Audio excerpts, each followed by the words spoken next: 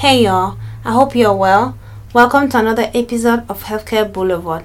This is a podcast where we shine more light on healthcare, and our goal here is to provide more options to people looking to choose healthcare as a career path, regardless of their background. My name is Sena Kakpomo, and I am your host and creator here. I thank you for tuning in. I appreciate your support. Remember, you can tune in on YouTube or wherever you get your podcasts. Without further ado, let's get into today's episode.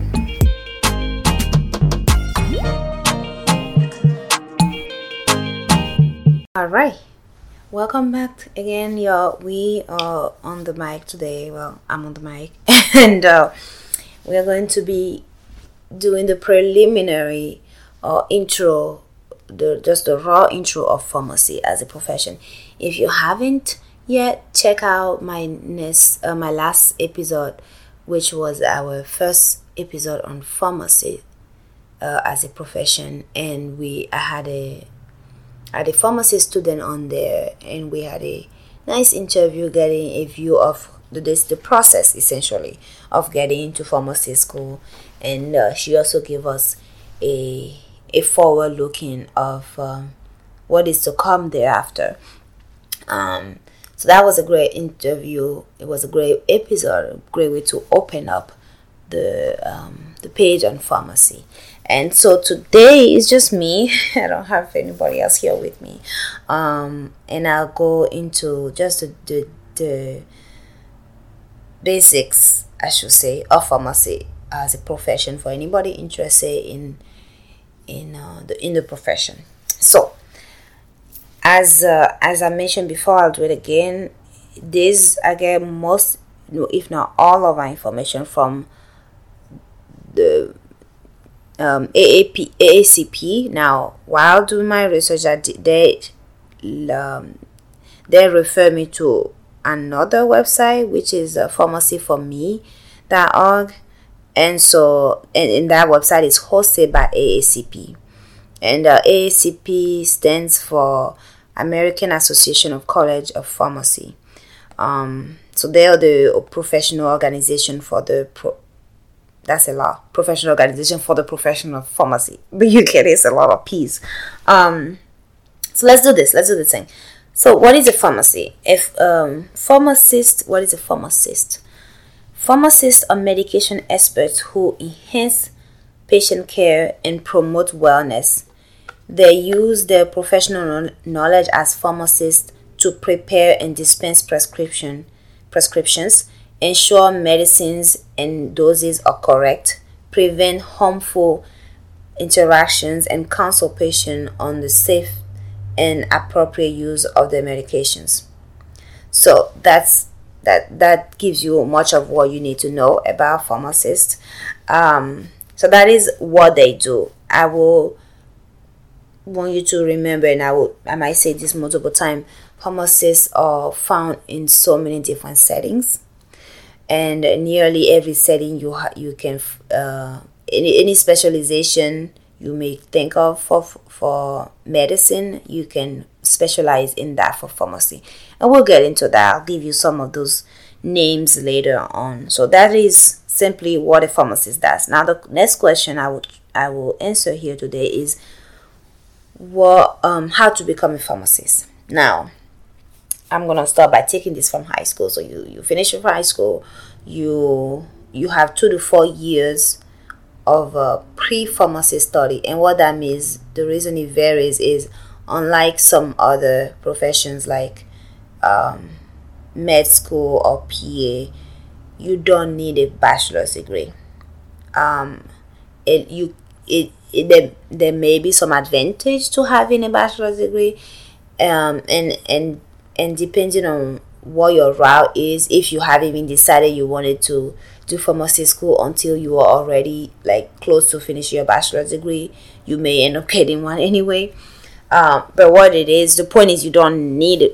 It's not required to have a bachelor's degree, as long as you have your prerequisites and you have your entrance exam. So the entrance exam is PCAT, and that stands for Pharmacy College Admissions Test. That's the entrance test that most schools require. What I found is that that's about 80% of schools require PCAT. And that leaves you only about 15% that don't require PCAT. So though that is an option to get in without PCAT, the number of schools that require is so large that it's essentially like, yeah, you need a PCAT to get into pharmacy school. Now, if you are wanting to get into pharmacy school and you are a terrible test taker, I feel for you. I really do. I am dealing with the same diagnosis in my life and that stuff. You can take your chance with applying to those 15% of schools that don't require PCAT. Of course, you're limiting yourself very greatly, so keep that in mind. Now, I will give you this resource, which is formcast.org, and they give you, this is a great resource for anybody deciding on which schools to apply to and what needs to be done and everything, because they have different directories for pharmacy programs, right? And so I would take a look at this if you're somebody wanting to apply to pharmacy school or strongly considering pharmacy.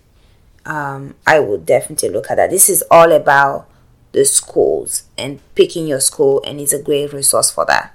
So that's all I'm going to say about that resource. And I remember I will post all of these links on the description of this episode for you to look at.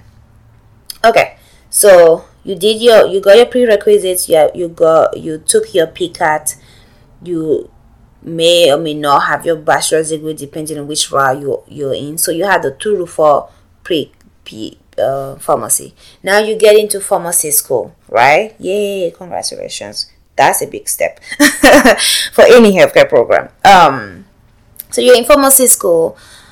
That's 3 to 4 years. I was actually under the impression that it's only 4 years, but it's interesting what you find when you do your research is that much like PA school, the years can be different depending on whether it's an accelerated. So traditionally it's 4 years, but there are some programs that offer accelerated options for you to just get it done in 3 years. Keep in mind that if you're going for that means less break period. So totally keep that in mind. Okay, so pre-pharmacy school, you're going to pharmacy school, you do 3 to 4 years of pharmacy school. When you're done with schooling of pharmacy, then you need to take your license. You need to take your exam and pass your license. Pass your exam and then get your license, sir. The name for the exam here is NAPLEX, and that stands for North American Pharmacist Licensure Exam. So NAPLEX. So you take the PCAT to get in, you take the NAPLEX to become licensed. Once you're done with your licensure, you are like a full-blown certified pharmacist. Congratulations. You done a lot of big things. You did. What you can do if you want to be adventurous in your career is you have a couple options. You can do a residency, which is essentially a continued training and specialization in certain clinical setting, in certain certain patient populations or certain disease states. So hematology pharmacist, cardiology pharmacist, neuro pharmacist, psych pharmacist, OBGYN pharmacist. You get the point. So that's residency. Now you can, if you're not a big fan of the clinical setting, as a pharmacist, after being done and everything, you can do a fellowship. And the fellowship is more focused on academia, research, or industry. So now everybody wants to work with patient. So if you want to do pharmacy and you don't want to work with patient directly, that's an option for you.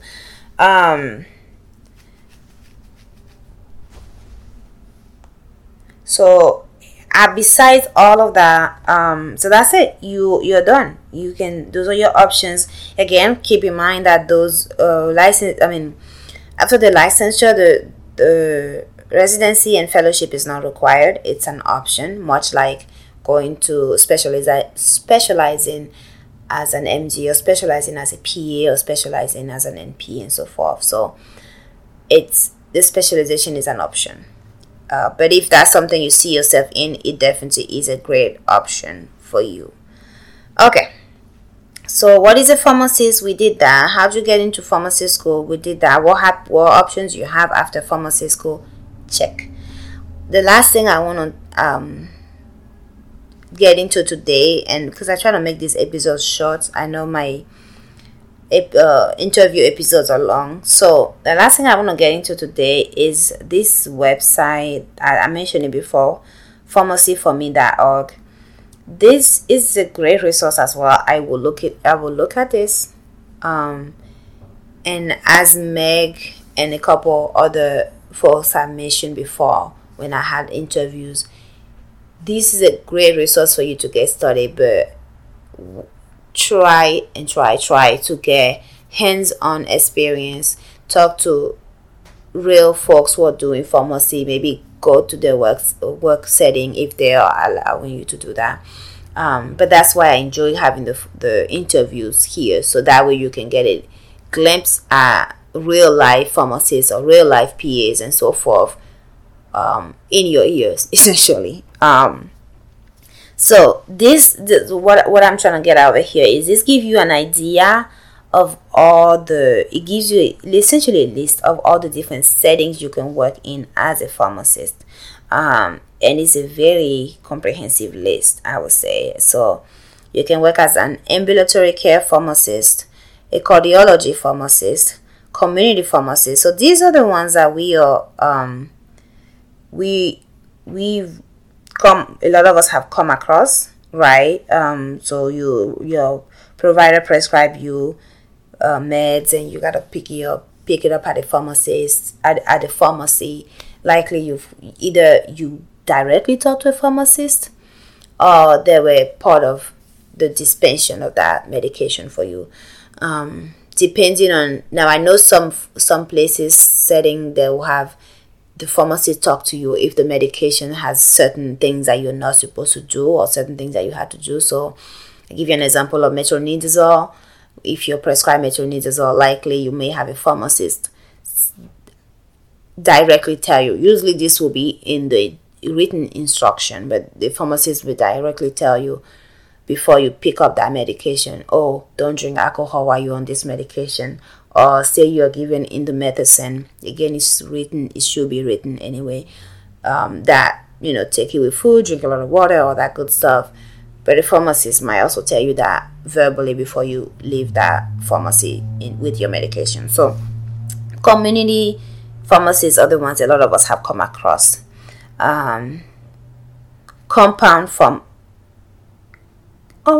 Compounding pharmacists, what is that?